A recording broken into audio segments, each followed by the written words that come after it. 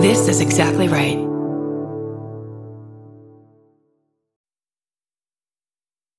My name is Daisy Hernandez, and I'm an associate professor at Miami University in Ohio. And I'm also the author of a book about Chagas disease called The Kissing Bug, a true story of an insect, a family, and a nation's neglect of a deadly disease. I first learned about Chagas disease when I was about 5 years old. My auntie was diagnosed with Chagas in New York City, actually, and she was from Colombia, where around the time that she was 29, she started to get really seriously sick. And the doctors in Colombia were able to do some exploratory surgery, which is how they found out that her large intestine was under some kind of attack. They actually did not diagnose her with Chagas disease. It was in New York City that happened. And my auntie was very lucky that she was diagnosed and she was able to receive some interventionist kind of treatment at that point. But she had chronic Chagas disease for the next almost 3 decades of her life. And so while I was growing up, she was in and out of hospitals over the years. And sometimes she was in the hospital for 1 night or 2 nights. And some years she was in the hospital for a month or 2. The parasite ended up not only affecting her large intestine, but also her esophagus. She had multiple surgeries during these years. And I grew up thinking that Chagas disease was a very rare or unusual illness. I thought my auntie had just been extremely unlucky. And it was not until 2010 when she became very, very ill and actually died from this disease. That was the point at which I started asking questions about Chagas disease. I think because I had grown up without knowing anyone else who had this disease except my auntie, I thought it was rare, and I was really surprised to find out that there are an estimated 300,000 people in the United States who have Chagas disease, and they're like my aunties. They're immigrants from South America, Central America, and Mexico. And that number was very shocking to me, and it made me wonder who these families were. And that's how I ended up starting my book, actually, was that I wanted to meet other Latinx families in the United States to find out what their experiences with Chagas disease were like, and what obstacles they were facing, and just how they were navigating the medical system in this country, given that, as far as I knew, is a very neglected disease. And something that I discovered while working on the book that I did not know about when I was a child was the issue of congenital Chagas disease. I met an incredible woman in the DC, Maryland area named Janet, who is from South America, and her second son was born here in the United States with congenital Chagas. She herself knew about the disease. Similar to me, she thought that it was an affliction of, actually in her case, she thought it was the elderly, because she knew her father had Chagas disease. She knew her older sister had Chagas disease. She comes from a part of South America where the disease is pretty common, but even though it's common, she did not know about congenital Chagas disease. And her son was born already having cardiac complications due to the disease. I'm happy to share that the baby is now, now 5 or 6 years old, and is very much, is doing well. But he was a very unusual case. He ended up being only the second documented case of congenital Chagas disease in the United States. And he was unusual just in that he showed symptoms.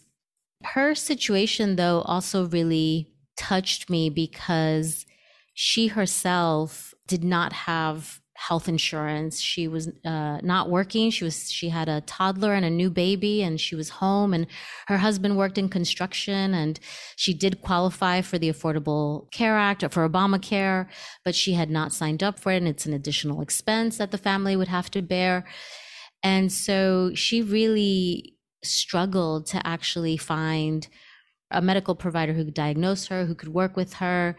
It was a series of obstacles that I kept hearing over the years that I worked on this book, while I was talking to both families and medical providers, is this constellation of obstacles, not having health insurance, not being fluent in English, sometimes being fluent in English, but really struggling to advocate for yourself with a medical provider who doesn't know about the disease and doesn't understand or isn't being proactive. And also something else which came up often, which is that, you know, if patients aren't experiencing symptoms, they have so many other things that feel more urgent and are more urgent in some ways in their lives. Like in Janet's case, she was, you know, very concerned about her child's welfare before her own. She was concerned, obviously, about her family's financial life. She herself has legal residency, but is trying to learn English to work towards citizenship. Other families that I interviewed, you know, what felt more urgent in their lives were the immigration status of different family members, and job security always comes up. And so it becomes easy to actually ignore Chagas disease in a way because they're not having symptoms and it's not the most pressing concern in their lives. Although I knew about this disease from a very young age, there was a kind of stigma in my family around it. My auntie never wanted anyone to know about this disease, that she had it. She was really afraid, I think, as an immigrant, to be rejected in some way by her coworkers, by this country, by, you know, just she wanted so much, I think, to be the perfect immigrant turned citizen. And in so many ways she got her teaching degree. She taught Spanish in a public school system in New Jersey. She got her master's degree as well. She traveled, she married an incredible man. She had such a wonderful life in so many ways. And she didn't want to have this disease and felt like it tarnished. I think when I was growing up, I thought it was very normal that we did not talk about Chagas disease. We did not tell anyone that my auntie had it. We did not mention it. It definitely felt like something that we were supposed to have shame around. And now I look back on that with so much sadness because it was just a lack of information for my own family. It was a lack of information, of course, in the healthcare community in the United States. The one sadness that I have is that I do wish my auntie had lived so that I could tell her a lot of what I learned about the disease. You know, even the difficult parts of this, you know, even the learning about congenital Chagas, like I wish I could have told her that. I wish that I could have told her more about just all these, you know, species of this insect, of the triotomine insect. I wish I could have told her about that, even though she hated insects. She would not have wanted to probably hear that much detail. But I do wish, and I do have sadness that I could have told her, because I think that ultimately she died knowing very little about her disease. And so for me, part of working on the book was also a desire that people who have Chagas and their families have a chance to know what they're really facing, you know, and so that, you know, no one else should have to die without knowing about their own disease and what's happening to their bodies.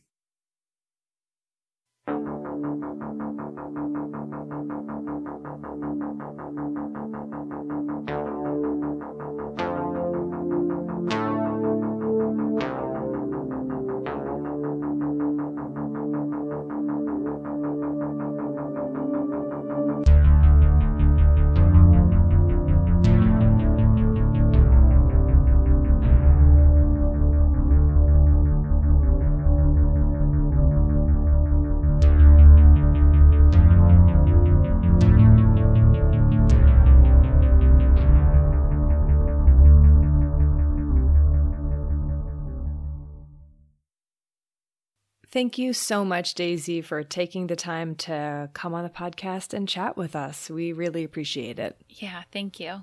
Hi, I'm Erin Welsh. And I'm Erin Allman Updike. And this podcast will kill you. And today we're talking about Chagas disease. Chagas disease. Okay, listen, Erin. How do you feel right now? I'm feeling a lot of different feelings. Like I'm full of feelings. Okay. Listeners, you probably don't know this, but I technically did my PhD research on Chagas disease. Technically. Yeah. So it feels like, I feel like I'm just going to feel like I didn't do a good job on this no matter what. Like I just don't know enough. I mean, well, first of all, you do. You literally have a PhD in different aspects of Chagas disease. Yeah. And secondly, it's like we say every episode, we are not experts. No, we're not. And this is a really big one to cover, massive. It is. It's so big. I'm excited about it, but it's going to be big. Yeah. But also, Erin, you're going to do a great job. I know it. You always do. Oh, Erin, you're so nice. I'm serious. I think before we really get into it, though, it's definitely quarantine time. It is. It is. What are we drinking this week? We're drinking the Kiss Goodnight. And it's called this because Chagas disease is transmitted by what are commonly called, or one of the names for them is kissing bugs. Yeah. And what they do is they feed on you and animals, mostly while you're sleeping, and they suck your blood. Mm-hmm. And that's how you get Chagas disease. It sure is. So, Erin, what's in a Kiss Goodnight? In the Kiss Goodnight is tequila. Of course. Cantaloupe. Mm-hmm. Agave syrup. Lime and orange liqueur.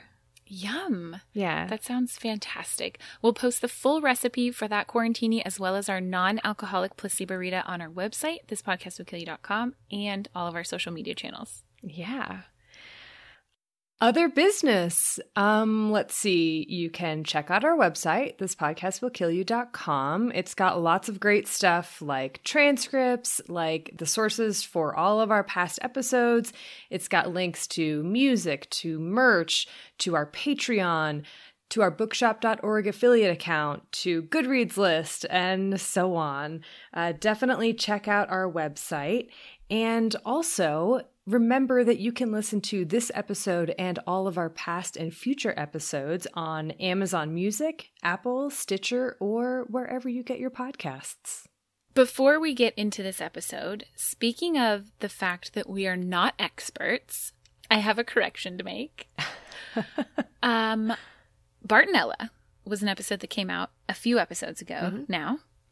I want to hugely thank multiple listeners that have reached out to help us solve the mystery of cat scratch disease that we were postulating about during that episode. In that episode, we were trying to figure out how Bartonella makes it from a cat's blood onto their claws or their teeth and then into our bloodstream after a bite or a scratch. Okay. Multiple people have written in. It turns out, unsurprisingly, when you really think about it, it is largely flea feces that are to blame. So infected flea feces, or in some cases just infected cat's blood itself, can contaminate a cat's claws during grooming, which then can introduce the bacteria via a scratch into our skin or a bite wound. Flea feces can contaminate a bite wound, etc. So mystery solved, Erin. Flea feces. Say that 3 times fast. I can't. I couldn't even say it once. I also learned with the people who sent in those corrections, which was very helpful, thank you, that it's called flea dirt, too. Flea dirt. Flea dirt. I like it. That it's easier to say than flea feces. Yeah, but it's also ugh. I know. Either way, it's gross. Ugh. But thank you so much, honestly. Like, we are not experts, so we never get everything 1,000% right. So thank you. I appreciate getting to learn from you. Yeah. Okay. With that, should we get started? I'm so nervous. Okay, let's take a break and then get into it.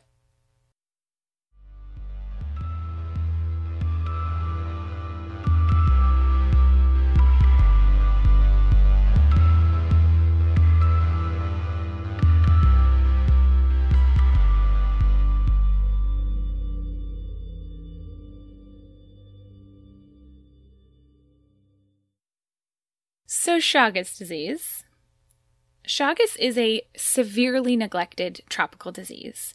Historically, very much considered a disease of poverty, like many, if not all, neglected tropical diseases. And like you mentioned up top, Erin, it's a vector-borne disease for the most part. It's caused by a protozoan parasite called Trypanosoma cruzi, or cruzi. Take your pick. Trypanosoma cruzi, T. cruzi, it's a very cute little parasite. It has a little, looks kind of like a comma with wavy flagella. Okay. Picture it. It's cute. So T. cruzi has a, shall we say, relatively complex life cycle. So we're going to go through the life cycle, and then from there we can understand the different ways that we as humans can get infected. So we'll start the life cycle in the bug, the insect vector that transmits it. So T. cruzi gets picked up during blood feeding by bugs, like you mentioned, Erin, called kissing bugs, aka triatomines. They have a lot of different names in different countries. Kissing bugs are a type of what's called true bug in the order Hemiptera. Okay, already I'm on tangents. These are blood-feeding insects. I think a lot of people might not know what they look like, so let me paint you a visual. They're pretty large bugs. The adults are between 3 and 4 centimeters, so a good inch and a half long. And they look like they have a flat oval body with a pointy head and a long curved proboscis. That's the straw that they use to drink blood. So these are big honkin' bugs. They're big. Right? Way bigger than ticks, way bigger than mosquitoes, way bigger than most things that bite you. I would say cockroaches are a whole bunch of different sizes, but yeah, about the size of your average cockroach. Yeah, your U.S. house cockroach. Yeah. Definitely, if not bigger. Now, both males and females drink blood, as do all of the nymphal stages. So these are bugs that have multiple instar stages, and they all blood feed. They often have a nest that they stay near, but then the adults can fly, so they can fly farther from home base to look for blood meals. They have a nest, family nest or individual nest? Little families, or even multi-generation little families. Just a lot of bugs will often hang out together in a palm tree or whatever. Ooh, that's interesting. Yeah, so a bunch of nymphs, a bunch of adults. You might find a lot kind of living together. Okay. Depending on the species. We'll get into that later. Okay. So this bug takes a blood meal from someone, picks up a whole bunch of parasites. These parasites travel through the bug's guts. They differentiate. They replicate. And then when that bug gets hungry again and goes to take another blood meal, that bug will poop. And in that poop, or frass, are a whole bunch of parasites. Not unlike the fleas in Bartonella. Hey. Okay. Yeah. And then these parasites that are now pooped onto your skin have to find their way either into that bite wound that the bug just made, or some other mucous membrane like your eye or your mouth, etc. And from there, they make it into our bloodstream. You look like you have a question, Erin. I do have a question. Okay. So they're pooping while they're eating. Or shortly thereafter. Or shortly after. And so the poop that they're pooping out is from the fresh meal or from the previous meal? Great question. It's from the previous meal. Yeah. And how often do they have to feed? Great question. It totally varies by species and by life stage. So at least once per nymphal stage. And then as adults, the females have to feed every time that they're going to make a clutch of eggs. So it kind of just depends. Okay. Gotcha. Yeah, good questions, Erin. Okay. So now this parasite is inside of us. It made it into our bloodstream. Inside of us, these parasites penetrate our cells. They actually can penetrate a pretty wide variety of cells, and what cells or what tissue type they infect can then lead to different symptoms of disease. They replicate, they differentiate again inside our cells. They replicate a whole bunch, and then they burst out from our cells to travel through our bloodstream and either infect another cell and start a new replication cycle to just keep going, or in the bloodstream, they can be picked up by another kissing bug, thus completing their life cycle. So that's just the life cycle of T. cruzi. Yeah. Okay, it's a complicated one. Yeah. That's part one of complication. Yeah. But in my very biased opinion, what's also very important and interesting about the Chagas disease story is how complex the ecology of this disease is. Mm-hmm. I'm biased, but I think listeners will agree once I get into it. So this is one parasite, right? Trypanosoma cruzi. But it has like 6 different clades within this species. And these different clades vary in terms of virulence, so how sick they make you, and disease manifestations, what tissues there may be more likely to infect or how likely they are to cause more chronic disease. Mm-hmm. And these different clades can vary in geography. They can vary by vector. There's a lot of variation in these different clades of T. cruzi. Mm-hmm. Then there's the vector, and I hinted at this already. So I said that it's a triatomine, a kissing bug. But Erin, is it just one bug? No, Erin, it's many bugs. It is many bugs. So it's a lot. Yeah. It is. So there's like 138, I think, maybe more, species of triatomine. Every one could potentially transmit Trypanosoma cruzi. There's at least 3 species that are often cited as being the most important. One in particular, Triatoma infestans, is a species that's most closely associated with human dwellings.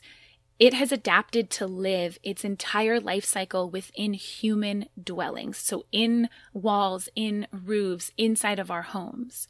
So historically, that's been the one considered kind of the biggest deal. But there's a lot of other species in a whole bunch of different genera of triatomine that are capable of and potentially important vectors of Chagas disease. Spoiler, that was like my whole dissertation. So like I could go on and on. But I think I can pause there. Okay. Each of these species has differences in terms of their ecology. So like where they like to live. Do they live in palm trees or do they live under rocks, etc.? They have differences in terms of who they like to feed on. And like you asked, Erin, how often they feed. They have differences in how long they feed for, how soon after feeding they take a poop, and where they take a poop after feeding. It's really, really complicated. Yeah. I mean, all of this just kind of serves to like underline how difficult this is to control or Absolutely. prevent or to like reduce the numbers of. It's sort of like you have to hit it from so many different angles. And right. Yeah. Yeah. And to throw one last angle on there, Erin, this isn't a human-specific disease. This is a parasite that infects over 150 species of mammal. Mm-hmm. All right. So that's a lot. That's really complicated. So we know that. In general, this is a group of insects and therefore parasite and disease that was typically considered endemic to the New World, so North, Central, and South America, and mostly just the southern part of North America because it's really restricted to more tropical type latitudes. But as we'll see when we talk about the clinical picture of disease, which I promise I'm about to get to, because of the way that Chagas disease manifests clinically, it is a global disease today. It is not limited to South America or even just the Americas. So Let's talk symptoms. In humans, Chagas disease has 2 forms. The acute disease, like you get sick shortly after getting infected, and then a chronic disease. This parasite can lay dormant in our bodies for decades, 10, 20, 30 years, and then pop up and cause disease very long down the road. So we'll go through those one by one. In the acute phase, honestly, Chagas is mostly asymptomatic. And by mostly, I mean 90-95% of the time, completely asymptomatic. So you get bit, you scratch this parasite into your bloodstream, and you don't know about it at all.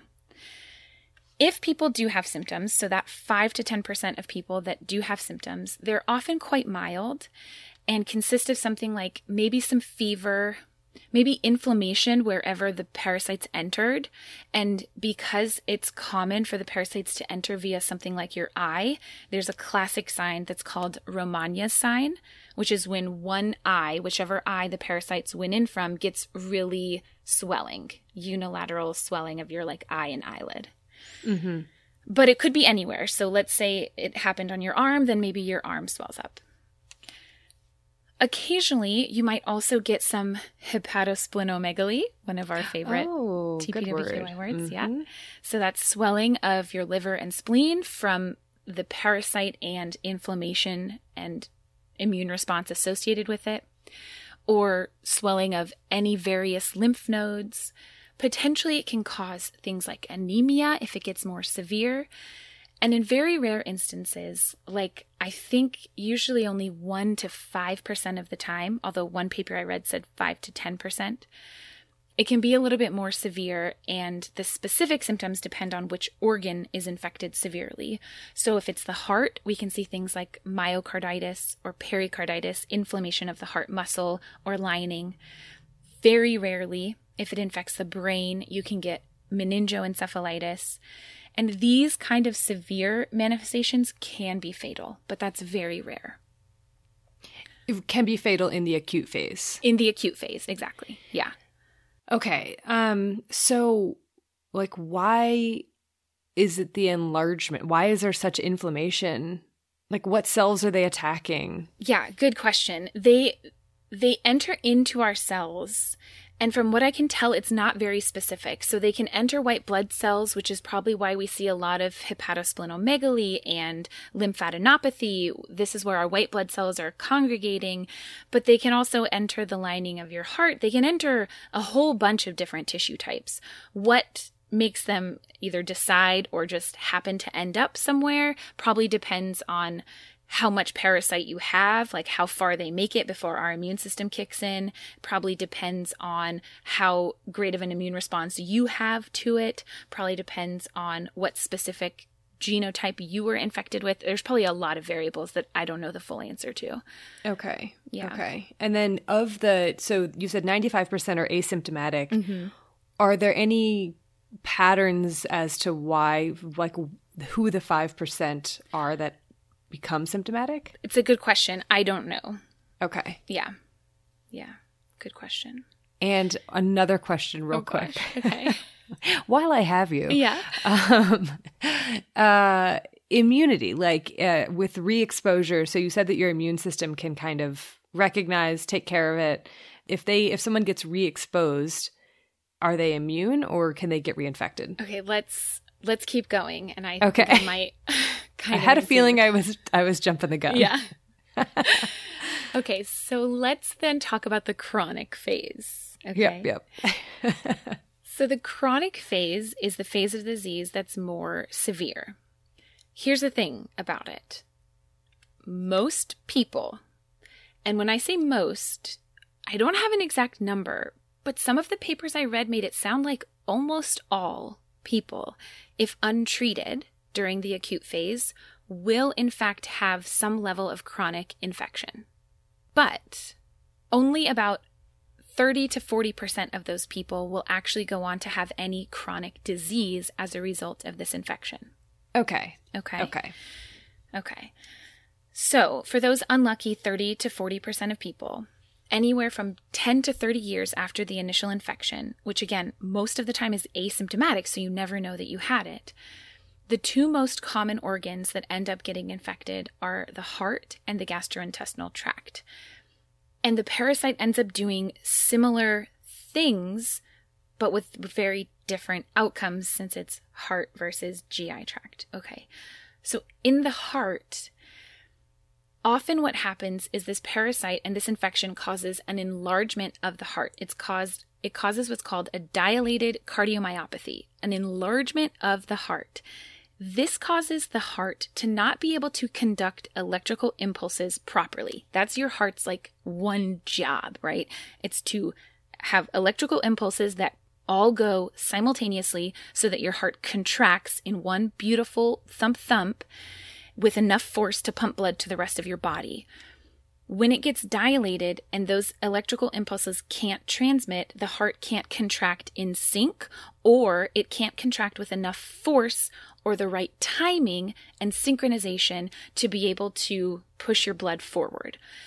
So there's a lot of different ways that this can manifest, anything from things like heart block to heart failure to different arrhythmias, just depending on like what parts of the heart are the most affected and when.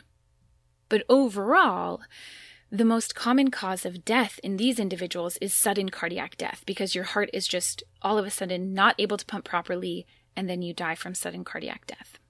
The other organ that's most commonly affected is the GI tract. And same as with the heart, Chagas disease tends to cause enlargement of either the esophagus or the colon, either or usually. In the esophagus, this leads to dysmotility. And specifically, it leads to something called achalasia, which anyone in med school will be like, oh yeah, Chagas disease, achalasia. It basically means your esophageal sphincter, the one that lets your food into your stomach, doesn't relax properly, and your esophagus gets expanded, and then it looks like a bird's beak. So there's a really tight hole where it enters the stomach, and then the rest of it is really dilated. Does that make sense? Instead of being a nice little tube. And so this leads to like not being able to swallow properly, etc. Oh, that sounds really difficult. It's really problematic. It can lead to reflux. It can lead to weight loss, because if you're not able to swallow your food, then you're not eating, essentially. Mm-hmm. And a similar thing can happen in the colon. Chagas can lead to what's called megacolon, where the entire colon becomes dilated and then isn't able to contract properly to move your digested food along. So that leads to constipation, which is problematic. But what's even more worrisome is this dilation can lead to twisting of your bowels, which is called volvulus. And that can lead to ischemia, because that twisting can then cut off blood flow to the organ. Okay. Yeah. So it's a problematic disease, and it's a cause of really, really chronic disease problems, right? These are like megacolon, the esophageal dysmotility, heart failure, dilated cardiomyopathy. These are things that happen from a lot of other sources, but now this is happening from an infectious disease. So what's going on? Okay. Yeah. Off the bat, Erin, this is a very understudied disease from like every possible angle, and that's still true for the pathophysiology. Mm-hmm.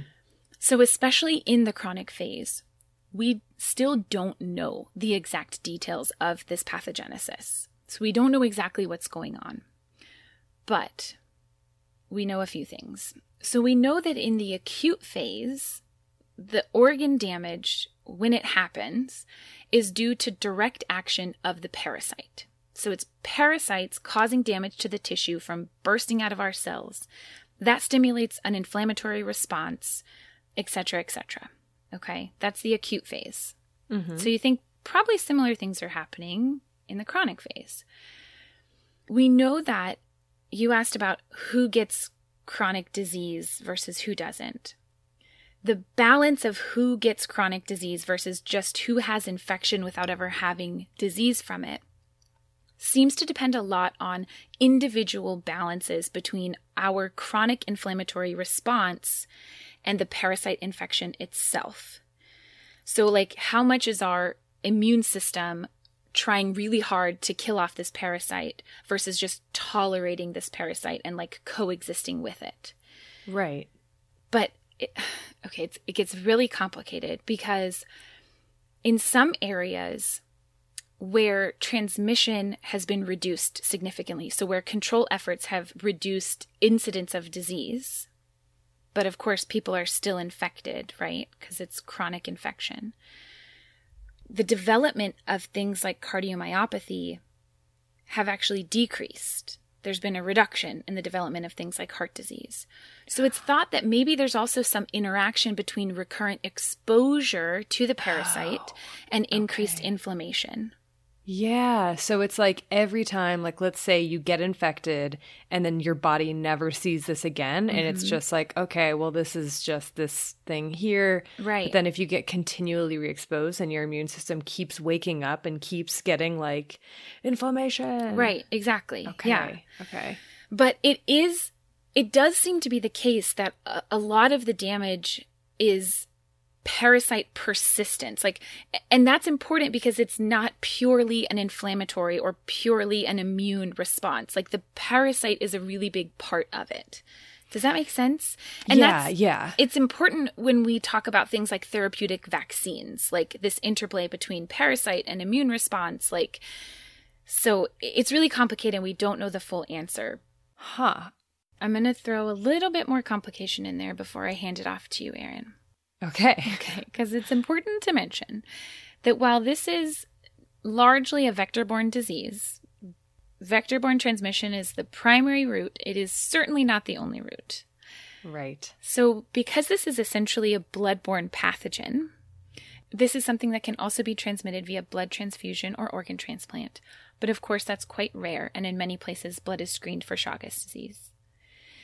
It can also be a congenital infection. So during pregnancy, it can cross the placenta and infect a fetus, which can result from anything from spontaneous pregnancy loss to premature birth to a number of different problems in the newborn, or in many cases, asymptomatic infection, but then lifelong infection of the baby. Yeah, it's really bad. Yeah. And increasingly, people are realizing that it's a much bigger problem than had ever been thought before, probably just because nobody had thought to study it. Can I read you a disheartening statistic? Oh, gosh. Yeah. So there was a survey in 2008 by the CDC and the American College of Obstetricians and Gynecologists. And there was the question, can a pregnant person pass T. cruzi onto their baby? And so, again, these are obstetricians and gynecologists in the U.S., and 84% of them answered, I don't know, to that question. Mm-hmm. I'm not surprised about that. I can tell you that this absolutely never came up in medical school. Yeah. That's a huge problem. I mean, Chagas came up, but not congenital transmission of Chagas. Right, but that's such a big problem. It's a huge problem. Yeah. Oh my gosh. That's frustrating. Yeah, I know. That's not the end. Yeah.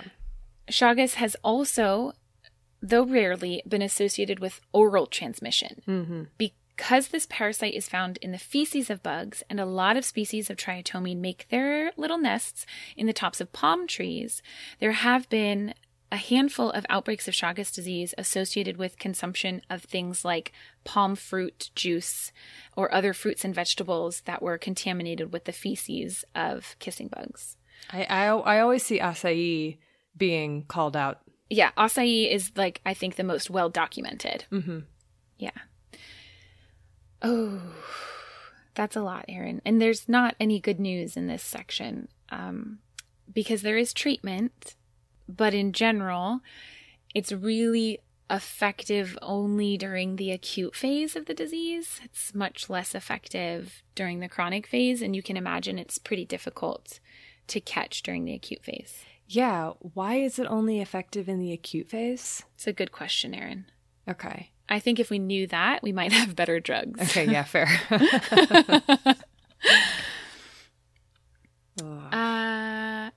So, Erin. Yes.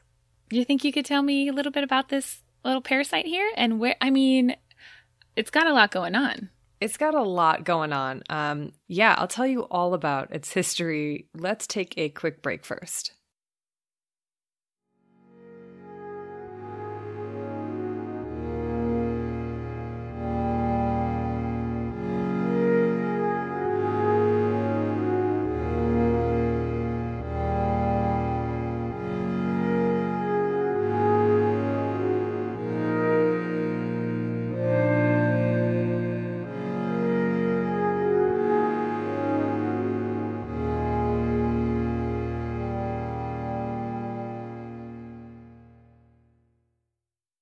I am so excited to talk about the history of Chagas disease because at each step of the way, from its evolutionary origins and prehistory to the research leading to its discovery and then a better understanding of disease progression, I was surprised at all of these steps by what I learned. Ooh, fun. I really was. I mean, granted, I didn't know much about the history of Chagas going into the episode, But I think it does stand out for me as a parasite and a disease where things didn't really happen in quite the way you might expect, which is definitely something that can be said for its biology as well. It's complicated. You're like, I don't know what's going on. You can't really predict things sometimes. So yeah, definitely. So like always, let's start at the beginning, which is easier said than done. Until fairly recently, like maybe within the last 10, 15 years or so, the origins of Trypanosoma cruzi seemed like fairly cut and dry, or at least like as cut and dry as evolutionary origins can be in terms of like, stuff. Yeah, it's always being rewritten. It's fine. Right. That's how science works. But there was a general consensus that the Trypanosoma cruzi clade originated on the southern supercontinent made up of South America, Antarctica, and Australia, where they evolved in isolation in early terrestrial mammals. And then, when that supercontinent broke up around 40 million years ago, the T. cruzi clade further diversified in South America. And so if this were the sequence of events that actually happened, we would expect to see a great deal of diversity within T. cruzi in South America, as well as maybe some evidence of coevolution between mammalian host and parasite, with some maybe species-specific strains. However, there's actually fairly low diversity of the T. cruzi clade in South American mammals, like lower than you would expect if it had been there for 40 million years. And in addition to this, members of the T. cruzi clade also have been found in African and Australian land mammals. So what's going on here? Yeah. Well, it seems most likely that T. cruzi originated elsewhere, likely in Africa, where the other major human trypanosome is most prevalent. So, which is T. brucei, which is the causative agent of African sleeping sickness. We should figure out how to pronounce that before we do an episode on that, which we will. We definitely will. Yeah. So then it originated in Africa and then was brought to South America. And this is where I introduce to you the bat seeding hypothesis. Bat seeding? Bat, yeah. Okay, yeah. Okay.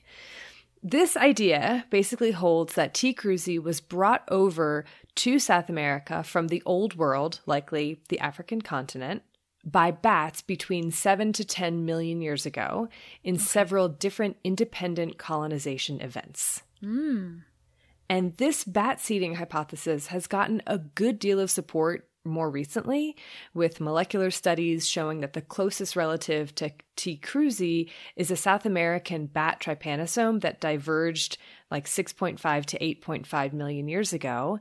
And two other trypanosome species recently described that are related to T. cruzi are found in bats from Mozambique.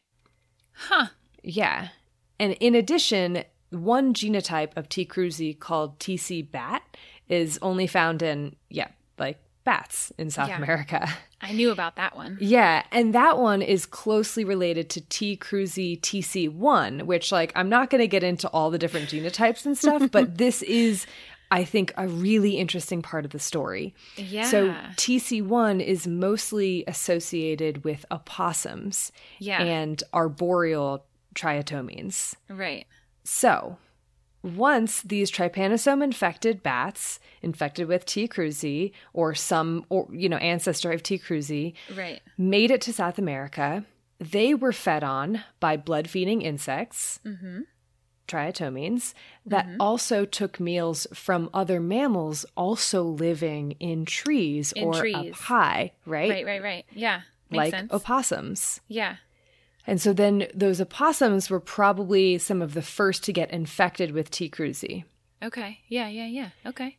And the ancientness of this relationship might be reflected in the way that the parasite infects those animals. Ooh. Yeah. I read a paper. Actually, I think it was mentioned in two that I read because I was like, for real? This is wild. And these papers reported finding amastigotes, which is like I know.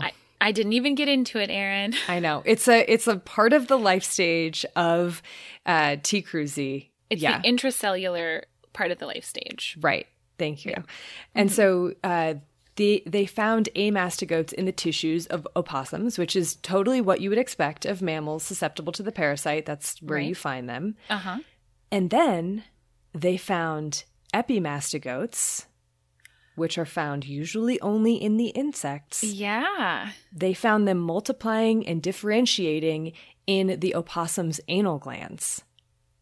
What? Yeah. Okay. That, I think, is fascinating.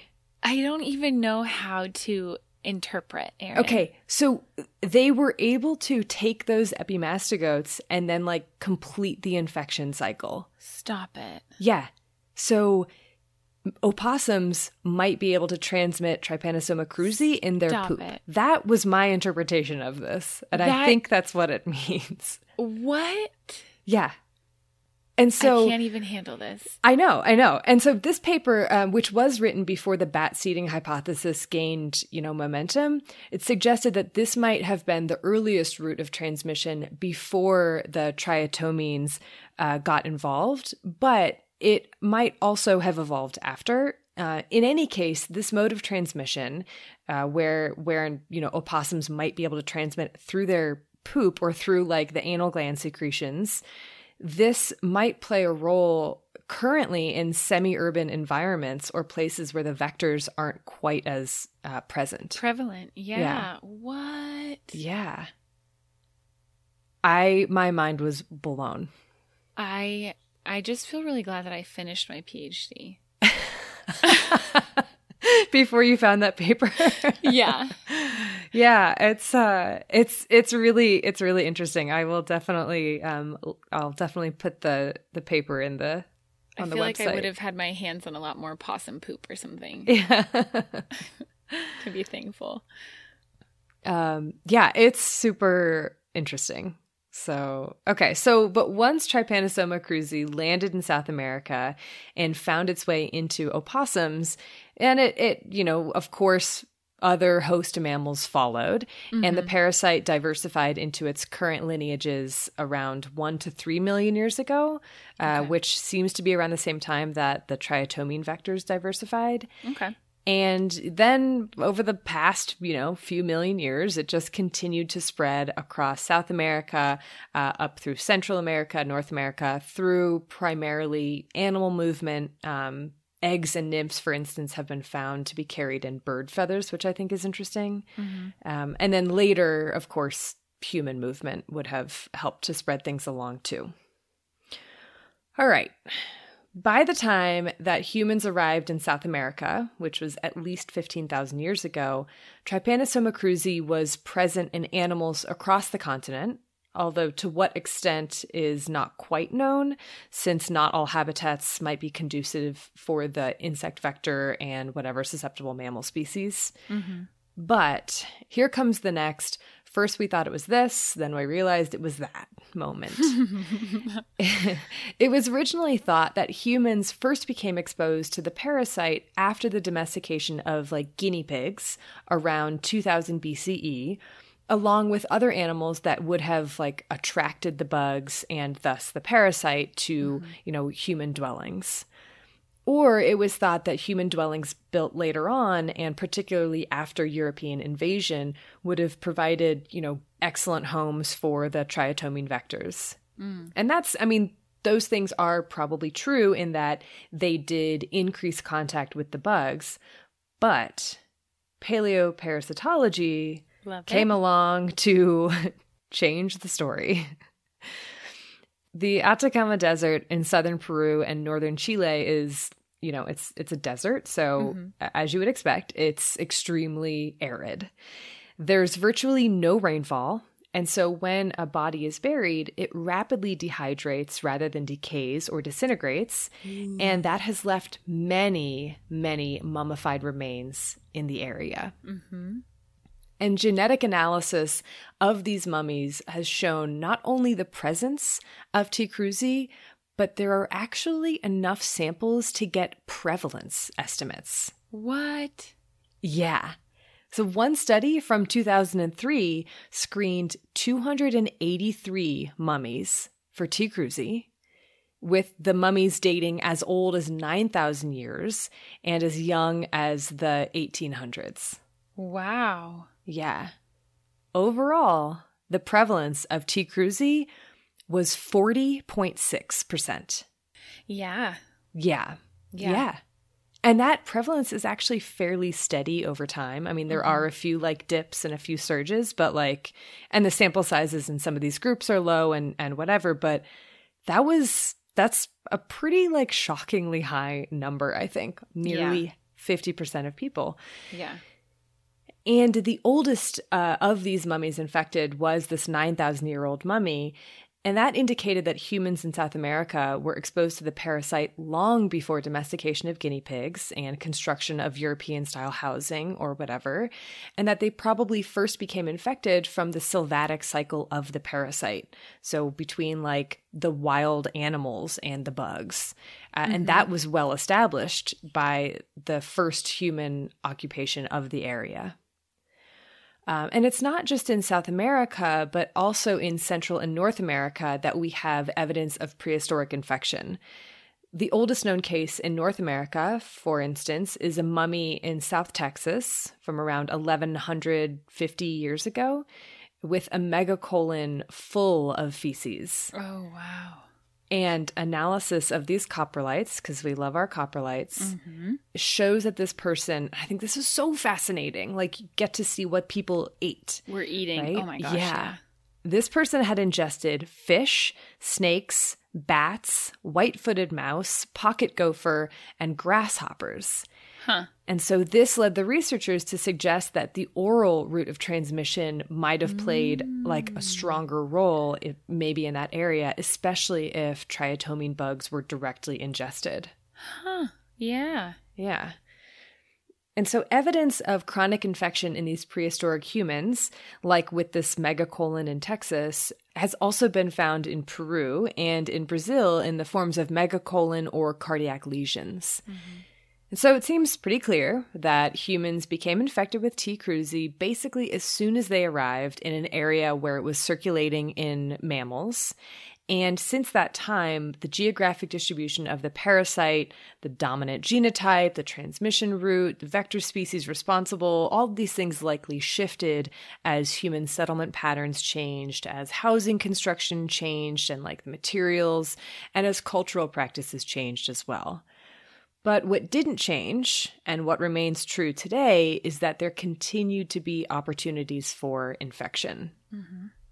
So the prevalence estimate that I mentioned in the mummies from the Atacama Desert is like pretty dang high at 40.6%. Yeah. And in the more recent mummies tested, like in the last 600 years or so, it was even higher at over 50%. Whoa. So people had to know about this disease, right? Like Wrong. Wrong. Yeah. I mean, Chagas disease has been called the most neglected of the neglected tropical diseases. Yeah. And that is due possibly in part to its relative clinical invisibility. Right. Just like you talked about, like the acute stage, when it is there, it doesn't necessarily have super distinctive signs or symptoms, and it's not often severe. And so you just kind of get over it and then you forget about it, right? Right.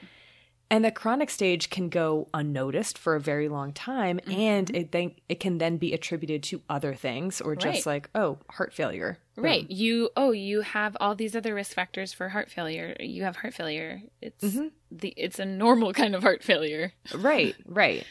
It's not like leishmaniasis with its visible lesions, or river blindness with the itching and blindness, or dracunculiasis with like the actual worm coming out of your foot. Right. And because of this relative invisibility, there don't really seem to be many historical descriptions of Chagas disease prior to its discovery. I'm not surprised about that. Yeah. The triatomine bugs, on the other hand, do get some early mentions. Ooh.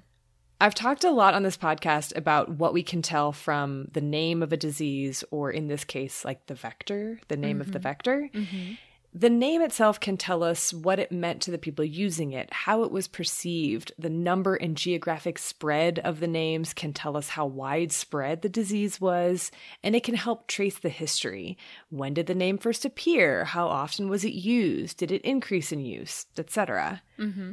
In the case of Chagas disease, we don't have historical descriptions of the disease, but we do have a long history and a long current list of names for the insect vector. Oh, yeah. We have vinchuca, a Quechua word meaning bug that lets itself fall, chinche, and many other nicknames that mean things like barber or sucking blood, blood stealer, kissing bug, bug that dislikes the cold, big piercing bug, and so on. I like bug that dislikes the cold. Yeah. In one of the chapters I read, there's like a giant table showing these different nicknames and where they are used. It's really, really cool table, actually. Yeah. The most famous description of these bugs, though, or at least the one that I saw referenced over and over, comes from none other than Charles Darwin. What? Yeah, in 1835. Okay, quote. The night I experienced an attack, for it deserves no less a name, of the vinchuca, a species of Rejuvius, the great black bug of the pampas. It is most disgusting to feel soft, wingless insects about an inch long crawling over one's body. Before sucking, they are quite thin, but afterwards become round and bloated with blood, and in this state they are easily crushed. That's really good, but Darwin, the adults have wings. Yeah. I mean, he wasn't like a famous naturalist or anything, right? No, just like, a minor naturalist. Just a minor. Yeah. It was a side gig. Isn't it thought he might have died from complications of Chagas disease? Oh, well, look who's jumping the gun now. Oh, look at me go. Yeah, so many people have retrospectively diagnosed Darwin with Chagas disease, thinking that he was maybe exposed while on the HMS Beagle in like 1834, 1835. And it is true that he did become quite sick while in Chile and ended up being bedridden for 7 weeks. And at the time, it was thought to be typhoid, but no one else on the crew got sick. He eventually recovered, but later in his life, he complained of palpitations, extreme fatigue, trembling, flatulence, and vomiting. And he was diagnosed first with hypochondriasis. Oh, are you serious? And like a nervous condition or whatever they called it back then. And then later with heart failure after experiencing anginal attacks, accompanied by extreme exhaustion and digestive disturbances that forced him to abandon his work. But it also might not have been Chagas disease, since at least some of these like health problems that he complained about, he had before he ever went to South America. So, I mean, it's possible. Who knows? And other descriptions of the blood-feeding nature of the bug comes from Agustin Lizarraga, a Peruvian farmer who discovered Machu Picchu in the early 1900s before Hiram Bingham stole all the credit. I just really wanted to throw that in there because I didn't know that Hiram Bingham had stolen all the credit from somebody else, but I should have guessed. And then there are some earlier descriptions of the bugs and even some that might hint at the disease by conquistadors, although these descriptions I didn't even put in because they're pretty hand-wavy. Like one of them is like, or it could be hemorrhoids. And I'm like, okay, well, those are kind of different. They are pretty different, yeah. Yeah.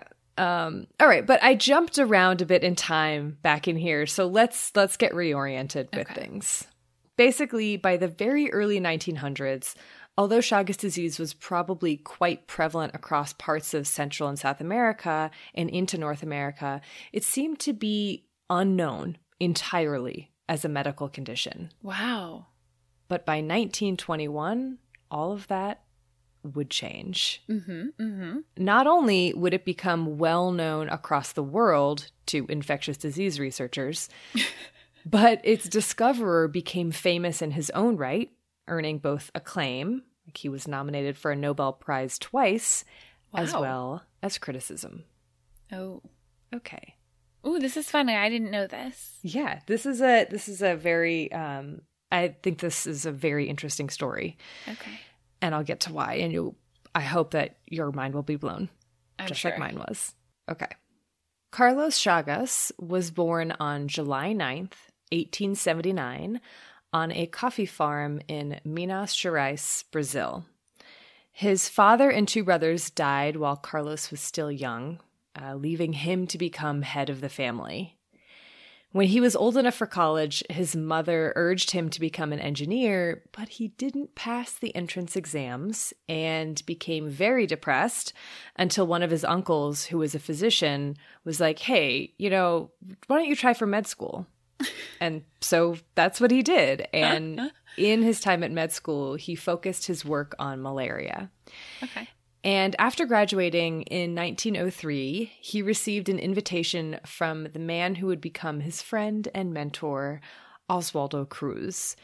Oh. Yeah. To work at the Hygiene and Public Health Office monitoring malaria. And Chagas readily took him up on this since he needed a steady income in order to support his new family. He had just gotten married, just had a kid. And when Chagas began working there, he was not only starting his medical career at a unique time, but also at a unique place. Mm-hmm. So around this time in the early 1900s, germ theory had been fully embraced, and many pathogens and parasites had been described and were continuing to be discovered. Tropical medicine as a field was really starting to grow as imperialist countries struggled to develop the countries that they had laid claim to, with many people dying of tropical infectious diseases. And for all its imperialist and colonialist beginnings, tropical medicine did mean looking at the whole picture of public health. From the life cycle and habitat preferences of a vector, to the epidemiological characteristics of a disease, to the economic and productivity costs of these infectious diseases. It involved combining applied and basic research with an aim of prevention and control, not just descriptive knowledge building. Right. And Oswaldo Cruz and the institute he founded, which was later to bear his name, the Oswaldo Cruz Institute, encapsulated this and then some. This institute placed the highest importance on the combination of research, education, and assistance.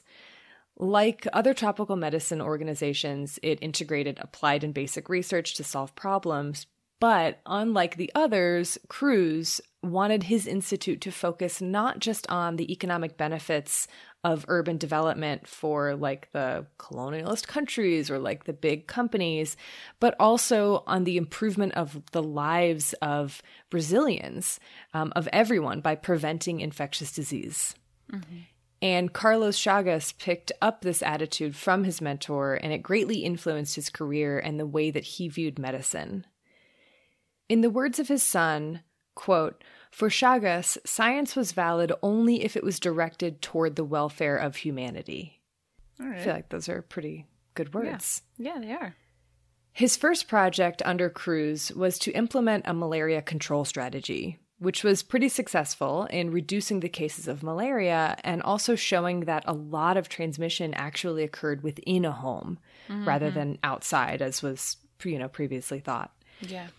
His clinical background as a physician and his research background on vector-borne disease, it perfectly qualified him for this type of work, and soon he was assigned to a new, bigger project. A cross-country railroad to transport agricultural products, the Brazil Central Railroad, linking Belo Horizonte to Rio de Janeiro. It was under construction, but it kept getting delayed when workers fell ill during malaria outbreaks, big, bad outbreaks. Mm-hmm. In 1907, Chagas was called in to stop the outbreaks using the method that was most commonly employed at the time: combat the vector, combat the disease. Essentially, he was tasked with setting up research stations at the towns along the railroad ahead of the construction to identify potential malaria hotspots and then get rid of the mosquitoes. Okay, cool. And it was at one of these towns, La Sance, I hope that's how you say it, a small town on the San Francisco River, where Chagas heard a chief railroad engineer describe a blood-sucking insect that was infesting the huts in the region and feeding on people while they slept. He called the bug the barber bug, since barbers were kind of like surgeons at the time. They did a lot of like cutting and whatever. They did. And from this tidbit of information, Chagas pulled off the reverse triple discovery. What? Okay. Reverse triple discovery? Yeah. So we've been doing this podcast a while, which means we've gone through a heck of a lot of disease discoveries. Yeah. And it usually goes a little something like this. First, a bunch of people get sick and their symptoms are described and classified into one illness. Second, researchers began digging around for the causative agent after the rise of germ theory and begin using that as part of like diagnosis. And then third is usually when the route of transmission is determined, whether that means like arthropod vector or fecal oral or whatever. But what rarely, if ever, happens is that sequence in reverse. I love this. That's fantastic. And that is exactly what Chagas did, the reverse triple discovery. Wow. All right. I'm going to read you a quote from Chagas. Once we heard of the blood-sucking habits of this insect and of its proliferation in human dwelling places, we became very interested in knowing its exact biology and, above all, in ascertaining if by any chance it were, as I immediately supposed, a transmitter of any parasite of man or of another vertebrate. Oh my gracious. So he found these bugs, was shown these bugs, and then was like, I'm pretty sure these probably, because they feed on humans, they must transmit a disease. Super logical, honestly. Like, he'd been working with malaria mosquitoes forever. He's like, bro, everything that bites you is going to get you sick somehow. Let's be honest. Exactly. It's like this discovery was the product of his training. Exactly. You know, his like bright mind, but also like the type of job that he was doing too. And like the way tropical medicine was being practiced. It's definitely like of course it happened this way, but also, oh my gosh, it happened this way? I know. Yeah. Wow. That's cool. Amazing. So he tested his suspicion of this barber bug as a disease vector by dissecting its hindgut and examining it under the scope, where he found trypanosomes. So he gathered up a bunch more bugs, shipped them off to Oswaldo Cruz, and asked him to feed them on monkeys. And he did. They got sick. And Chagas then later named his parasite Trypanosoma cruzi after his mentor and friend, Oswaldo Cruz. You know what's so interesting, Erin, is like it could have gone so differently. Right? Like he could have found, I don't know, just like he could have found something that transmitted a virus that he never could have figured out, or something that only infected humans. So he tried to feed it on monkeys and it didn't work. Or like there are so many ways that this could have not gone the way that it went. But it was like, here's an obvious parasite that looks like not so dissimilar to malaria, which I'm familiar with. Yeah. Let's feed it on a monkey. Does the monkey get sick? Sure it does, because any mammal will. Like, what? I know. I love it. I think it is such a like fantastic, fascinating story in the history of medicine. I love it. It's just so like, it's so unbelievable, but also totally believable. It's just like, exactly. What? That's a good way to describe it. Unbelievable, but totally believable. Yeah. And so at this point, Chagas had identified a vector and a parasite that was at least somewhat pathogenic to, you know, animals or some animals, but he still didn't know whether it was a disease of humans. And for a couple years after first discovering the trypanosome, he looked for it in animals and humans all over, and it took him a while, but in 1909, he found it in both. First in a cat, and shortly after, on April 14th, which was declared in 2020 by the WHO as International Chagas Disease Day. Oh. So on this date, he found this parasite in a 2-year-old girl named Berenice. the first described case of what would later be known as Chagas disease. And Wow. Chagas disease was named, in fact, by Oswaldo Cruz. Of course it was. Isn't that just like really cute? I just think that's really nice. He's like, I'll name the parasite after you. Oh, cool. I'll name the disease after you. Yeah. I think it's nice.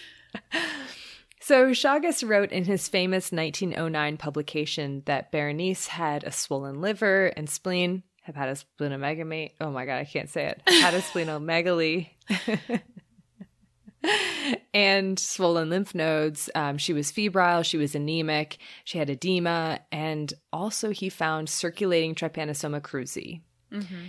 In this publication of the acute form of the disease, he also described the morphology of the trypanosome as well as its life cycle and its intermediate and definitive hosts. Okay. He described his attempts to culture the trypanosome, he described the course of infection, and so on. And over the next couple of years, he continued to work on the disease, looking for it in more people, in autopsies, and better characterizing the acute stage of the disease, as well as looking at chronic infection and long-term consequences. He just like decided to do that, or just like because of doing autopsies was like... I think probably doing the autopsies kind of like Yeah. led him along. And then he got a researcher involved named Gaspar Viana, who was especially crucial in investigating some of the cardiac impacts specifically. Okay. But it is, to me, it's really impressive that Chagas was Yeah. like, I found the acute stage and then was like, there's something about, I wonder if there's a chronic stage to this. Yeah. Like, Yeah. I want to keep going on this. Yeah. And after this publication was released in 1911, which was more thorough about the parasite itself and the disease progression, it was like immediate success and attention for Carlos Chagas. Other researchers throughout South and Central America began looking for and sometimes finding the trypanosome in their areas. And Chagas himself was awarded the Schouten Prize, which was given out only every 4 years for the best work in parasitology and tropical medicine in the world. Wow. But all this success and acclaim came with an ample supply of haters, as it usually does. Uh-huh. German microbiologist Rudolf Krauss took great issue with Chagas's claim that the disease was prevalent all across South America. Krauss, who was working in Argentina, had looked but had been unable to find any trypanosomes in any of the areas that he looked. And attacks also came from members of the Brazilian National Academy of Medicine, who undermined his research and tried to discredit him. It's disappointing, I know. Why? Like, Well, why? And so I was thinking about, like, he got in some ways so lucky, right? Like Yeah. you were saying. Yeah. There is always, like, with new discoveries, there is always resistance. Mm-hmm. Like, there does have to be the sort of like ping-ponging of like, well, wait a second, we need to introduce some healthy skepticism into this. Mm-hmm. And so maybe their attacks were way more personal than they needed to be. But I do think at the time, part of their skepticism or hesitance might have been reasonable, considering also the fact that Chagas didn't get it all right in his first go. But I mean, whoever does. Yeah. But, he first thought it was the bite of the bug that Okay. transmitted the parasite. Sorry, pretty reasonable. That's very reasonable. Yeah. And then the French parasitologist Alexander Brumpt soon realized it was through the feces of tritomines. But the other big thing, the big mistake or false association that Chagas made was that he incorrectly associated the disease with goiters, which were really prevalent all across Brazil, goiters being caused by an iodine deficiency. And so other researchers were finding people with goiters, but without trypanosomiasis. They couldn't find the trypanosomes. Yeah. And so they were like, we're not, like, you're seeing something that we're not seeing. Yeah. And I feel like the reverse story where those detractors, those haters, like, have been right in other histories of disease where they're like, you're not seeing what you're seeing. It must be something else. So anyway, it's the way history is written now. Yeah. And so some of these haters might have simply been jealous of his quick rise to fame and his ample success. but some may not have wanted to recognize that someone not from North America or Europe had made such a monumental discovery. That was going to be my guess. Yeah. So like I said earlier, Chagas was nominated twice, 2 times, for the Nobel Prize. And in the second time he was nominated, it was 1921, the Nobel Prize wasn't awarded to any scientist that year. And there was no evaluation. There's no record of evaluation of his nomination or like his research or whatever by the committee. What? So it's a little fishy. Yeah, apparently there's like some drama in those early years about who got the awards and whatever, which is unsurprising. Yeah. But as a result of all this negative press, Chagas disease was like all but forgotten about for a short period of time, like a few years, until physician Salvador Mazza from Argentina began researching the disease.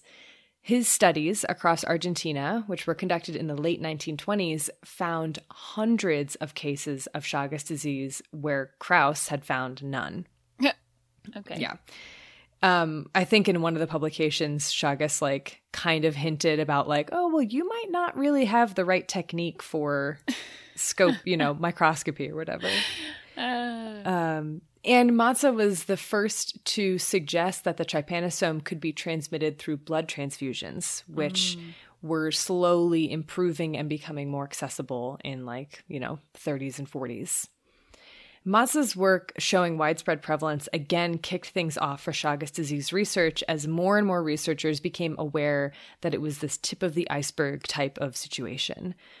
Increasing development, deforestation, and urbanization throughout the mid-20th century led to both this increase in disease prevalence as well as the construction of hospitals where the chronic manifestations of the disease and congenital transmission could be more easily studied, especially as technology improved to actually see what was going on inside, like with your heart and with megacolon and so on.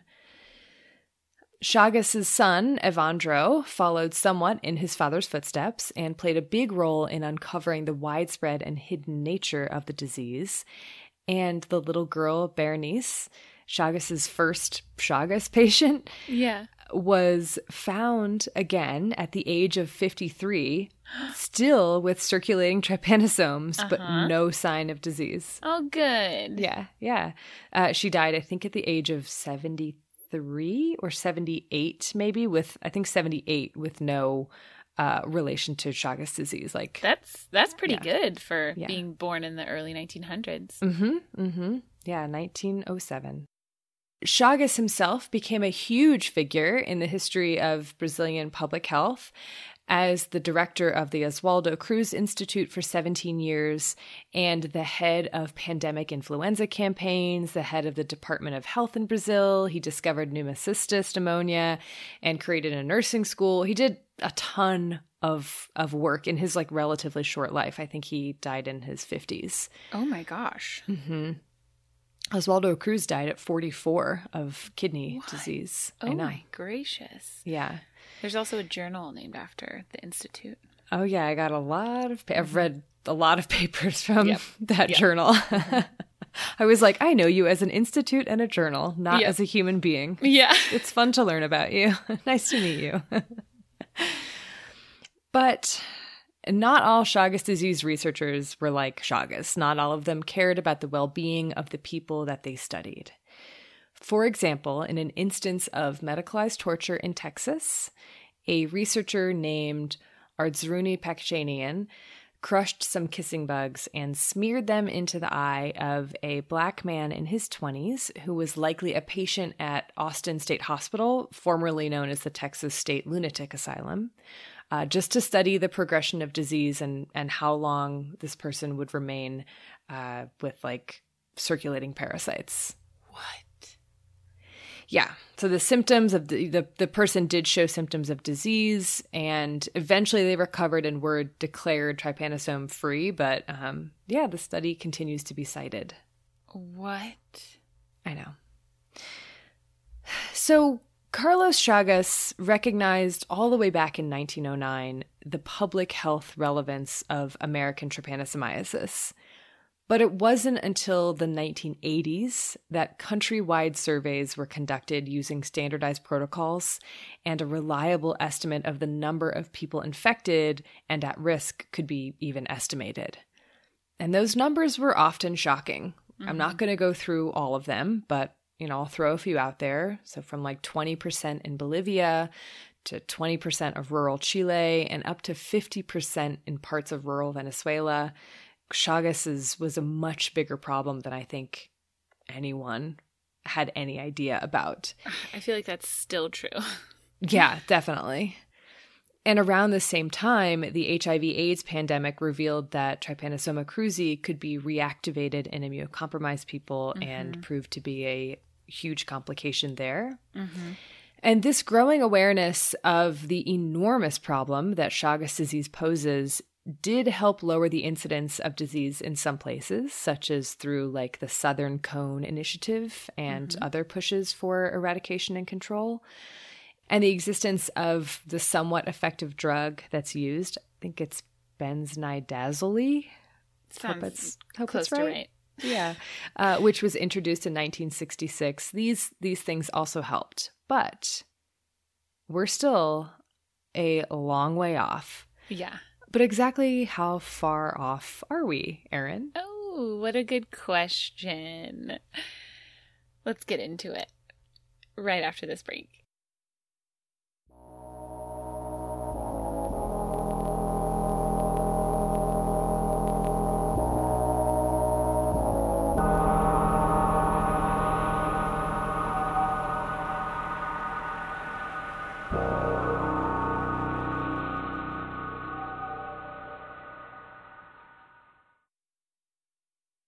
It's interesting, Erin, because despite just how, when you think about it, just how inefficient the transmission cycle really is in terms of trying to get the poop of this bug somewhere near a bite wound, the overall ecology of this disease is so complex with so many different wildlife and domestic mammal species involved. And in humans, the infection can persist for so long that this is not only a very difficult disease to control, but estimates of incidence and prevalence are also very difficult. Right. But we'll do our best here. Yeah. Estimates of incidence, the number of new infections annually, range from 0.1% to 4% of the population in endemic regions, so largely in Central and South America. Wow. Yeah, which is pretty high in and of itself. Right. I mean, if every year 4% of people are getting infected. Yeah. But in a lot of places, Chagas isn't even like a reportable disease everywhere that it's endemic. And it's often only diagnosed in the chronic phase. And a lot of places don't have like registries. So all of these are really just estimates. When we look globally, it's estimated that between 6 and 7 million people worldwide are living with Chagas disease currently. And what I don't know, because I see your face thinking, is, does that mean 6 to 7 people living with some amount of illness from Chagas disease, or 6 to 7 million people living with Trypanosoma cruzi in their bloodstream? Right. And I imagine, because that number is from the World Health Organization, that means people with some amount of disease. Okay. But what's worse than that number, 6 to 7 million people, which is probably an underestimate, that's pretty bad already. But it's estimated that only 1 to 2% of those people living with Chagas disease have access to treatment. I was going to ask, A, what is the treatment for chronic disease? And B, how much does it cost? So once you get to chronic disease, what you're dealing with is whatever your disease manifestation is. So if you have heart failure from Chagas disease, you're treating someone for heart failure. You're not treating them for Chagas disease. Right. If you have somebody with megaesophagus, you're treating them for megaesophagus. That's a huge part of the problem, right? Right. So you have to be able to find people before they have heart failure from Chagas. And like we've touched on, though historically this is a disease of poverty and of Central and South America and the southern part of the United States, we live in a globalized world. And because of global migration, this is a global disease. And like you touched on, Erin, in non-endemic areas like Europe and much of North America, physician knowledge of the disease is seriously lacking. And it's thought that cases are underdiagnosed by like 95% is one of the estimates that I saw. That's horrifying, but not surprising. Right. I mean, because it's, again, if somebody comes in with heart failure, it's not going to be the top thing that you think of as someone living in Europe or a lot of North America. Like, is this the underlying cause of your heart failure? Right. Yeah. If we look at economics, and I don't really love talking about the economic part of it, but I think it's important from a public policy perspective. Chagas disease is estimated to have a global economic burden of over $7 billion annually. That's more than rotavirus, that's more than cervical cancer, that's more than Lyme disease, and results in an estimated over 800,000 disability-adjusted life years annually. Okay? Yeah. It's a big It's a huge one. Yeah. Huge. So when it comes to research needs, there's a lot of them, right? Like I said, there's a lot of parts of this, from the ecology to the pathophysiology to treatments to vaccines, that we just don't have enough information on.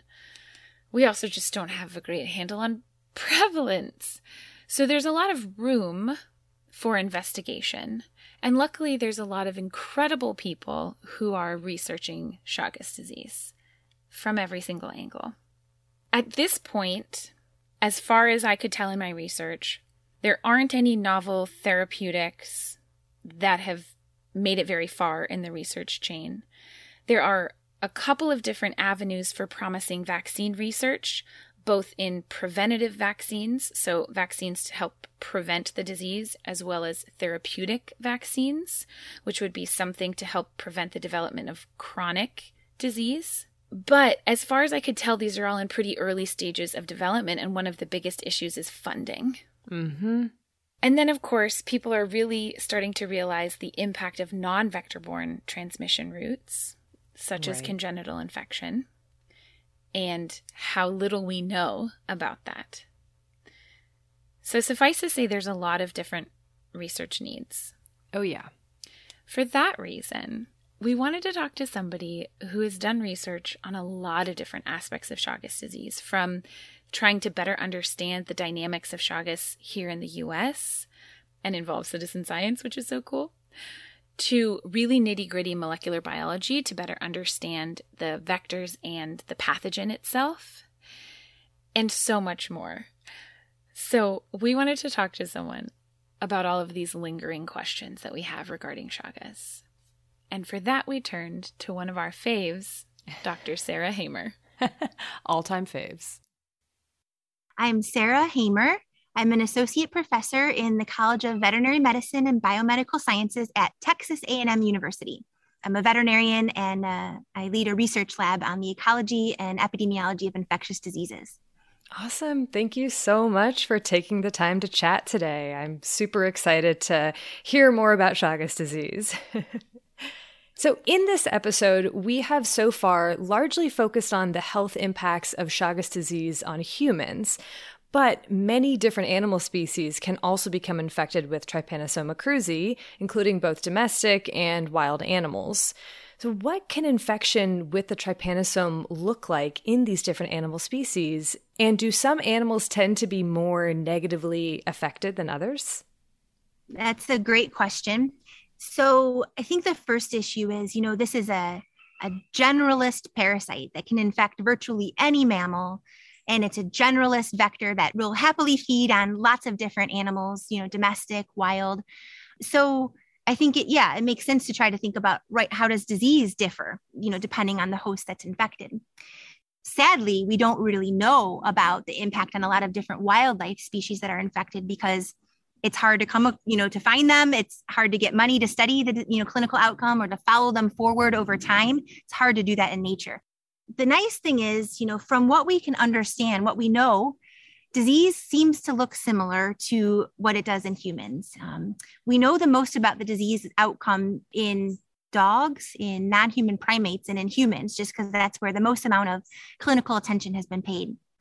So just as we see in infected humans, what we see in these infected animals is that there can be a subpopulation of infected animals that might not ever develop signs of disease. They might remain asymptomatic for life. So that's a very good thing. But there is, some unknown percentage of infected animals that will develop disease, usually heart disease. And depending on where the parasite affects the heart, we might see different, outward manifestation of the infection. So, just like humans, we can see inflammation, fibrosis of the heart, depending on, exactly where the parasite localizes in the heart. This can lead to, acute problems. This can lead to chronic problems in the animal, especially with fibrosis of heart failure. We see sudden death. Often young dogs can die suddenly from this infection. We're working now to try to figure out, if there's an infected animal, what are some ways that we can predict the outcome of infection? Is this something we need to be worried about versus is this something that the animal will be able to live with this infection for life and we don't need to be as worried about it? Awesome. Yeah, that was really interesting that you might be able to try to figure out who is going to be able to live with this long-term versus those that might not be. And so since some animals can act as reservoirs for Trypanosoma cruzi, they can, of course, have a big impact on the transmission cycle of Chagas disease and then the risk of exposure to humans. So let's start with the domestic side of things. Which domestic animals play a role in the infectious cycle, and what does that role look like? And are there some domestic animals that contribute more than others to the risk of exposure for humans? Yeah, so when we think about domestic animals and Chagas disease, the main, domestic animals that come to mind would be our dogs and cats, the most commonly owned pets here in the United States and elsewhere. And both those species can play roles in sort of the ecology and epidemiology of Chagas disease. We know most about dogs. Canine Chagas disease has received far more veterinary attention than like feline Chagas disease. But what I'd like to start by saying is that there's no evidence that infected dogs or infected cats pose a direct transmission risk to people. So even if you knowingly or unknowingly own a dog that's infected, for example, that sort of direct risk dog to human transmission hasn't been shown. Instead, the role that infected dogs might play is that they could potentially infect kissing bugs that feed on them. And then those kissing bugs that are around the home could be a source of infection to other animals or to people. So when we think about, domestic animals and their role as a reservoir, by reservoir here, we mean that it's an animal that not only gets infected, but it gets infected and can kind of sustain that parasite in its body and then serve as a source of infection to another animal or to, in this case, to a vector that's feeding on it. And dogs can certainly play that role. It's actually really hard to figure that out, though. It's not as simple as just figuring out if an animal is a reservoir by taking a blood sample and doing a molecular test. And yep, the parasite's there. It's a reservoir. Instead, the approach that we've used, in our research settings, at least, to define the role of dogs as reservoirs is that we can sample their blood and then bring that blood to our kissing bug insect colony that we have on campus. And then we can feed the blood from the dogs to clean insects in a very controlled environment. We can monitor those kissing bugs for infection to see if they become infected and will shed the infection in their feces. We can do that days, weeks, or even months after they've been fed this potentially infectious blood meal. So it's through, some really neat techniques like that we can begin to define who are the important reservoirs in domestic environments or in wild environments. And that, helps us understand the ecology of this disease better. That is fascinating. Oh my gosh, a little colony of clean kissing bugs and then feeding them blood. I can't That's really cool. Yeah, it's a unique resource that we have for sure. That's, people have mosquito colonies and tick colonies, but this kissing bug colony is pretty unique and has definitely opened the doors for research. Yeah. Wow. Amazing. Wow. So, I want to ask you a little bit more about some of the research that you do, in particular, your incredible citizen science or community science projects and what they have told us so far or what they can tell us about the landscape of Chagas disease risk in Texas. Yeah, so back in 2013, we started a big community science program where we, intended to provide a lot of good material for the public about kissing bugs and about Chagas disease. And in return, if members of the public happen to see or find kissing bugs in their home, on their property, in their dog kennels, they could safely collect these insects and then submit them to our lab for part of our research. So this really started, out of desperation because we were out doing field work, and these insects are really hard to trap using standardized traps. Manual field work to find them can be pretty labor intensive. But we were trapping on these Texas ranches and other areas, and the landowners would tell us, "Oh yeah, I've seen those insects before." And, "Oh, I've captured a couple of those. I saved them." And they might have them in an old pill jar in the freezer. And so it was really through that was the start of our community science program. And it's definitely a two-way street. We want to provide a lot of good info. We do that through our website, through smartphone app, through printed brochures and outreach seminars that we give. And then in return, since 2013, we've received over 8,000 kissing bugs from people in 27 different states. Then they've submitted these insects to our program, and we can learn a lot. And basically at the state level, this community science program has replicated, what's known of the historic distribution of kissing bugs in the United States, and has provided just a wealth of great material for our research program. So from the community science program, we've learned that on average, it's just over 50% infection prevalence of these insects. So of all the insects that we've received from community members that have submitted them to our program, we will dissect them, take their gut material out, do DNA extractions, and then try to figure out if they're infected with the parasite or not. And we found over 50% of the adult insects are infected with Trypanosoma cruzi. So pretty high infection prevalence. And then furthermore, we've learned that there's two major genetic variants of the parasite that we find in kissing bugs of the United States. And we're kind of mapping out those genetic variants and trying now to figure out if there's different health consequences when people or animals are infected with one type or another. But the most exciting thing I think that we've been able to do with these community science submitted kissing bugs is what's called a blood meal analysis, where we can take an individual insect and figure out what has it fed upon, what type of blood meal did it get from what species.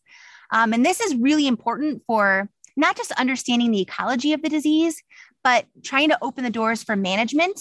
Because if we can figure out what types of animals are important for feeding kissing bugs and maintaining their populations, then maybe we can try to manage those species so they have less contact with the vector. So just a glimpse of some of our data from blood meal analysis of these community science kissing bugs. We find overall about half of them have evidence of feeding on a dog. And that makes sense because we know that a lot of these bugs submitted by the public are actually found in dog kennels or in areas where their dogs sleep.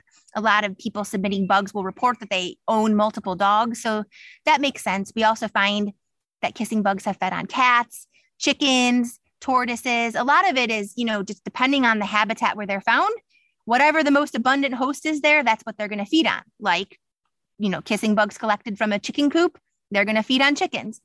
But we also get some exciting observations like tigers. And that was found from some bugs that were submitted from the local zoo. So it makes sense that host is available and that the bugs will happily feed on it. And two of my favorite observations was an elf owl. We found evidence of a kissing bug feeding on the elf owl, which is the world's tiniest owl. And this was a bug that was collected by a community member from Big Bend National Park, where these elf owls will nest. So that was pretty neat. And then a more recent one was our results from blood meal analysis was a peach-faced lovebird. And we thought, lovebird, like this isn't a wild species, where this insect was submitted from. So we wrote back to the submitter and we said, we're trying to make sense of this, DNA sequence that we got. And she wrote back immediately and said, that's my pet lovebird that I have in a cage in the house. And so this technique can really open our eyes for just how flexible these kissing bugs can be in what they feed on. And this was all enabled by our community science program. That is incredible. 8,000, first of all, and also feeding on a tiger. Like, that's so cool. I never would have thought. I was like, okay, what is the coolest animal I could think of? Like the most surprising animal I could think of in terms of kissing bugs. And a tiger definitely is shocking and very cool. Yeah. And over time, it's data like this that will help researchers piece together not just the feeding patterns of the insect, but if we can couple that with what animals are infected and what insects are infected, we can just piece together these transmission networks. And I think that's going to be really exciting for, again, opening the doors for management. Yes, absolutely. And so, on the note of the fact that these kissing bugs feed on so many different species of animal, I kind of want to shift to now talk about the wildlife and like the sylvatic cycle of these bugs. And so, humans might not have as much contact with wildlife as they do with domestic animals, but many wild animals can still increase the risk of Chagas disease or the prevalence of the trypanosome in certain areas, which then might impact the risk to humans. So which wildlife species are considered the most important reservoirs? I know this changes a lot geographically as well, but are there some, more than others that seem to be, play the largest role? And, I also wanted to kind of ask you about how things like deforestation and land use change is impacting Chagas disease in wildlife and then thus exposure to humans. So across the southern United States, where kissing bugs are endemic, there have been a lot of different, infected wild animals that have been identified.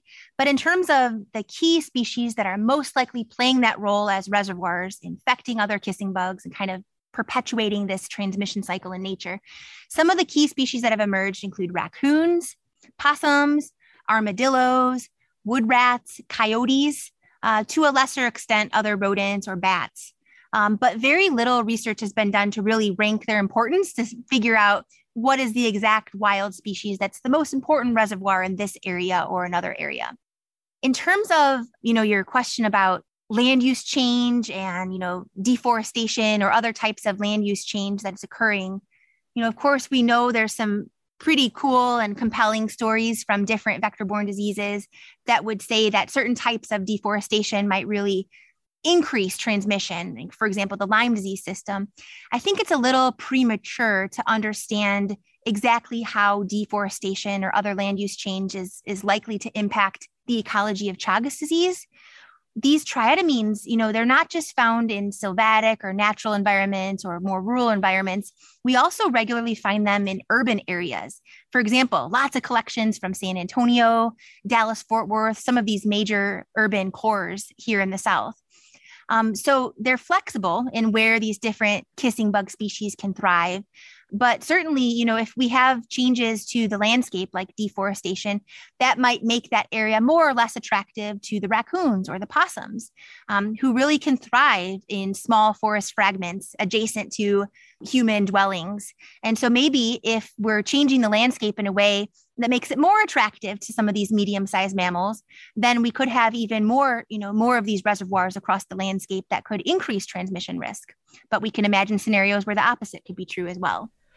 Yeah, it's such a complex system. It's a theme that we've hit on so many times during this episode, is that there are just so many moving parts at play. And so it makes sense that, there's not a clear path forward or a clear prediction as to things like climate change, things like deforestation, land use change, and what impact they'll have. So, yeah. So what do you see as the biggest challenges in the control of this disease? Yes, there are two big grand challenges that come to mind when I think about the control of Chagas disease. The first is just simply that this is a sylvatic disease. And by that, we mean it's associated with these vectors that are out in nature, interacting with a lot of different members of the wildlife community. We talked about how the insects will happily feed on all different sorts of critters. The parasite can infect virtually any mammal species. So it's sylvatic and it involves a lot of of players in the transmission cycle. So it's not as simple, not that it's simple, but, when we think of a different vector-borne disease, human malaria, for example, main reservoir would be humans, certain mosquito species. In comparison, here we've got just dozens of species that need to be considered in the management of this disease in nature. So it's sylvatic. The second big challenge that comes to mind is just this relative lack of awareness, lack of medical awareness, lack of veterinary awareness for Chagas disease, Trypanosoma cruzi. This is neglected from medical attention. It's neglected from research communities. And so it's typically, especially when we're thinking about Chagas disease in the United States, it's quick to conclude, this is a problem elsewhere. This is a problem across Latin America. But we've got these endemic kissing bugs, and we've got endemic infected wildlife, and we have spillover transmission to humans and to our domestic animals that are causing big problems. But because there's not more attention, we're not testing more. So we don't have a good understanding of really, especially from the veterinary perspective, how many animals are impacted, what species, what are the impacts for their health. And without those numbers to show just how many animals are impacted, then, it's hard to convince big granting agencies to put more money towards this problem. And so I think the overall lack of awareness is one of the biggest challenges for this disease. Yeah, absolutely. So on that note, could you mention the name of the app and the community science project that you're talking about in case listeners want to get involved or want to find out more about the work that you're doing? Sure. Our community science website is kissingbug.tamu.edu. And from that website, you can learn all about kissing bugs, Chagas disease, wildlife reservoirs, dog infection, and so forth. But importantly, this is also the portal from which you can contribute your observations and insect specimens to our program. So there's instructions there on how to safely collect these insects and submit them to our program. And the same would be true. Our app is available for Apple and Android from the iTunes Store and Google Play, and you can download that there, and it has the same capability as the website.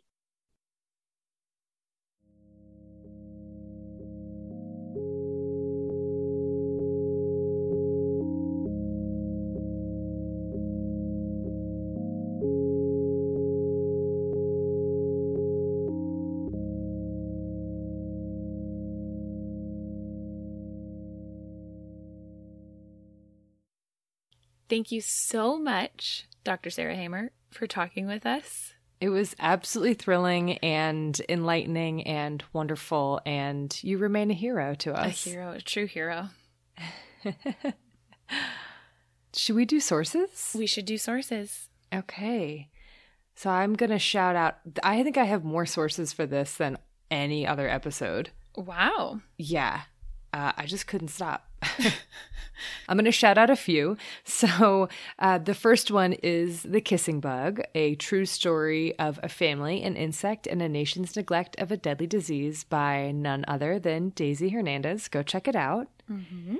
And a couple articles I found super helpful were by Aufderheide et al. From 2004, a 9,000-year-old record of Chagas disease, by Clement et al., 2020, Out of Africa, the origins of the protozoan blood parasites of the Trypanosoma cruzi clade found in bats from Africa, and by Steverding from 2014, The History of Chagas Disease, and a whole bunch more that I'll post. I also had, probably not as many as you, Erin, but there's a number of really great kind of comprehensive reviews, a couple in the Lancet, one in the New England Journal of Medicine. There's actually a whole bunch of really nice reviews. We'll post a list of all of our sources from this episode and every single one of our episodes on our website, thispodcastwillkillyou.com. Thank you again so much, Daisy, for taking the time to chat with us. We truly appreciate it. Yeah, thank you. Thanks to Bloodmobile for providing the music for this episode and all of our episodes. Thank you to the Exactly Right Network, of whom we're very proud to be a part. And thank you to you, listeners. We appreciate you so much to keep tuning in episode after episode and listening to us talk on and on about pathogens and parasites and metals and genetic diseases and all of the things. And a special shout out to our patrons. We love you guys. Okay, well, until next time, wash your hands. You filthy animals.